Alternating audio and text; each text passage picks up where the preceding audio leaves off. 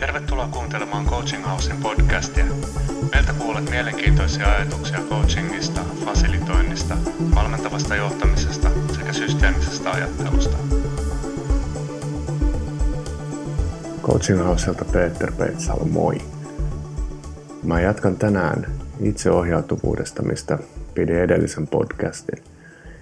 Ja tällä kertaa mä sukellan oikeastaan syvemmälle siihen, että millä tavalla itseohjautuvuus ja valmentava johtaminen tai valmentava johtamisote kytkeytyy toisiinsa. Mä sanoinkin tuossa aikaisemmassa lähetyksessä, että näillä on merkittävä yhteys. Ja mä voisin oikeastaan ottaa sellaisen lähtökohdan. Törmättiin tuossa taannoin Harvard Business Reviewn artikkeliin, jonka on kirjoittanut Julia ja Trenton Milner. Tämä artikkelin nimi on Most Managers Don't Know How to Coach People, but They Can Learn. Ja tässä on aika kivasti itse asiassa listattu ihan samoja asioita valmentavasta otteesta, mitä me ollaan omassa työssä tuotu esille.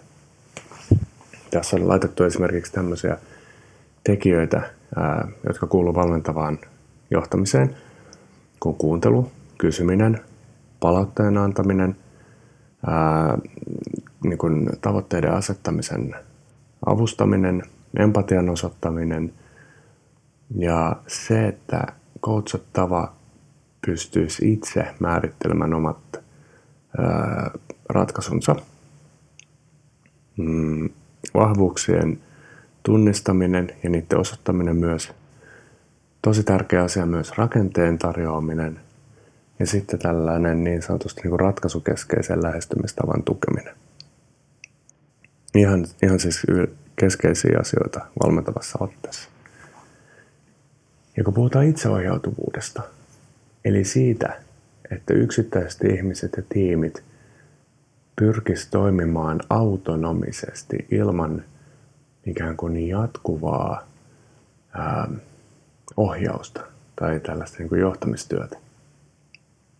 Ja nimenomaan silleen, että tiimeillä ja ihmisillä itsellään on ymmärrys siitä, että mitä ollaan tekemässä, miksi ollaan tekemässä, mihin suuntaan ollaan menemässä. Ja vielä se, että niin kuin löytyy ikään kuin sellaista sisäistä motivaatiota ja vastuuta tehtävän suorittamiseen. Niin se iso kysymys on, että miten johtajina, esimiehinä me pystytään tukemaan tämmöistä. Mä oon nähnyt ja toisaalta myös niin kuin itse ollut organisaatioissa, jossa itseohjautuvuus on ikään kuin tämmöinen kaunis sana, että juu, sitä halutaan tukea, mutta sitten johtamistyö kuitenkin on jotain muuta. Ja se, mitä mä ajattelin tänään pohtia, on se, että millä tavalla valmentavaa johtamisotetta hyödyntäen esimiehet ja johtajat pystyy tukemaan itseohjautuvuutta. Ja nimenomaan niin, että organisaatiokulttuurista tulee enemmän itseohjautuva. Tai että organisaatiokulttuuri tukee itseohjautuvuutta. Ja tässä mä näen niin kuin hyvin paljon kytkentää siihen, että vahvistetaan valmentavaa johtamisotetta organisaatiossa. Niin kuin mä aikaisemmassa podcastissa sanoin, siis tämä itseohjautuvuus pohjautuu hyvin vahvasti luottamukselle. Se, että esimiehistö, johtajat luottavat johdettaviinsa ja toisaalta johdettavat luottaa omiin kykyihinsä. Eli luottamus on ihan ytimessä. Ja se kysymys siitä, että miten me varmistetaan esimerkiksi esimiehinä, johtajina, sitä, että luottamus pystyy lähteä kasvamaan riittävälle tasolle. Mä ajattelen, että yksi tosi tärkeä asia on esimerkiksi palautteen antaminen. Se, että me annetaan ihmiselle palautetta työstä, sekä myönteistä palautetta että kehittävää palautetta. Ja se, että me osataan antaa se palaute sillä tavalla, että ihmiset ottaa sen vastaan, pohtii sitä ja mahdollisesti jopa oppii siitä. Ja tämä on ihan niin kuin ytimessä. Elikkä miten me vaikutetaan toiseen ihmiseen palautetta antamalla niin, että hän ymmärtää työtään paremmin, ja kehittyy siinä. Meillä on olemassa tällainen rautalankamalli esimerkiksi, jossa puhutaan siitä, että mikä on toiminnan vaikutus minuun itseen. Koska se, että me kerrotaan, että mitä mä oon havainnut, mikä on se mun vaikutus itseen, ja sitten toisaalta, mitä mä toivon sun tekevän. Niin me ollaan huomattu, että tämä malli on ihan äärimmäisen tehokas siinä, että niin kun toinen ikään kuin pysähtyy sen palautteen antamisen ääreen. Ja mikä sitten tekee tehokkaan on se, että se luo tunneyhteyden. Siinä puhutaan tunteista. Millä tavalla sun toiminta, sekä myönteinen että kielteinen, vaikuttaa minuun. Mitä minussa tapahtui, kun sä toimit jollain lailla. Se, että me puhutaan niin kuin myös tunnetason asioita, niin se on yksi keskeinen tekijä luottamuksen synnyttämisessä. Palautetaitosta ehkä vielä sen verran, että monethan miettii, että kehittävän palautteen tai tämmöisen kriittisen palautteen antaminen on tosi hankalaa. Ja niin se yleensä onkin. Mutta sitä voi harjoitella. Ja myös sellaista kulttuuria, jossa kehittävää palautetta voi antaa, voidaan vahvistaa. Ja mun mielestä aika hyvä reitti siihen on se, että me lähdetään pyytämään itsellemme kehittävää palautetta. Me voidaan jopa pyytää se meidän tiimi edessä. Jos meillä on joku palaveri ollut, joka me ollaan vedetty, niin pyydetään palautetta. Hei, miten tämä meni? Miten mä hoidin tämän palaverin? Missä mä voin toimia vielä paremmin? Se, että sinä esimiehenä tai johtajana pyydät itsellesi kehittävää palautetta muiden läsnä ollessa, niin se itse asiassa on tosi vahva luottamuksen rakentaja.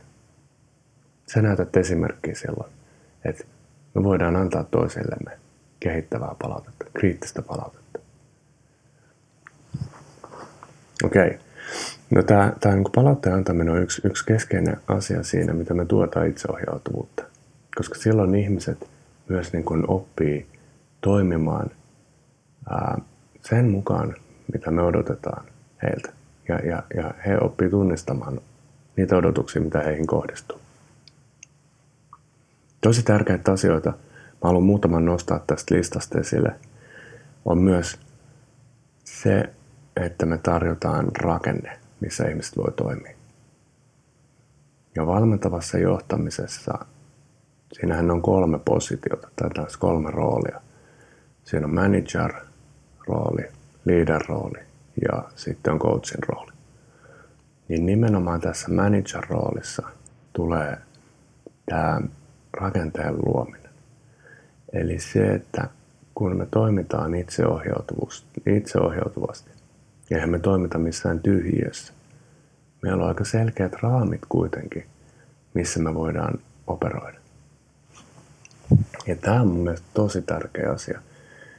Et itseohjautuvuus ei tarkoita johtamisen näkökulmasta sitä, että me jätetään ihmiset heitteille. Että tehkää mitä haluatte. Se ei toimi näin. Se ei ole itseohjautuvuutta. Jos me ei anneta mitään reunoja, että tässä on nämä reunat, missä me mennään. Tässä on tämä meidän työ, mitä me tavoitellaan. Tässä on meidän toimintatavat tai meidän arvot. Näitä pitäisi noudattaa. Mutta muuten se on aika vapaata. Niin tämä on tärkeä juttu, mitä mä ajattelen, että itseohjautuvuudessa täytyy muistaa. Millä tavalla me tuodaan se rakenne, missä ihmiset voi toimia. Mikä on hyväksyttävää ja missä mennään reunojen yli. Sitten on tosi tärkeä asia myös tämä vahvuuksien tunnistaminen. Me ollaan puhuttu myös niin kuin itse vahvuuksien ohella potentiaaleista. Ja jotta ihmiset saa itselleen luottamusta toimia itseohjautuvasti, heidän täytyy tietää, missä he on hyviä. Ja heidän pitäisi oppia myös tunnistamaan omia potentiaaleja. Ihan niin kuin oikeasti. Se, että ei vaan niin, että joku on joskus sanonut, että sä oot kauhean hyvä jossain niin kuin yleisessä asiassa. Vaan ihan oikeasti niin kuin me esimiehinä kerrotaan heille, että tässä asiassa mä huomaan, että sulla on paljon kykyjä, mutta sä et käytä sitä. Tai tässä asiassa mä huomaan, että sä oot tosi hyvä. Se, että me kerrotaan tämmöisiä asioita toiselle, herättää yleensä niin kuin luottamusta itseen ja omaan toimintaan, omiin kykyihin. Ihan itseohjautuvuuden keskiössä. Eli valmentavalla otteella on aivan älyttömän paljon merkitystä sillä, miten me pystytään tukemaan tiimejä, organisaatioita, yksittäisiä ihmisiä toimimaan valmentavan itseohjautuvuuden mukaan. Jos sä haluat kuulla lisää valmentavasta otteesta, niin tätä tietoa löytyy toivottavasti. En ihan tarkkaan muista, mitä kaikkea olen puhunut meidän podcasteista. Sitten sä voit käydä katsoa meidän YouTubesta. Sieltä löytyy materiaalia. Ja toki aina voit ottaa yhteyttä suoraan meihin. Vastataan mielellään lisäkysymyksiin. Nyt ei muuta kuin oikein mukavaa päivän jatkoa. Moi!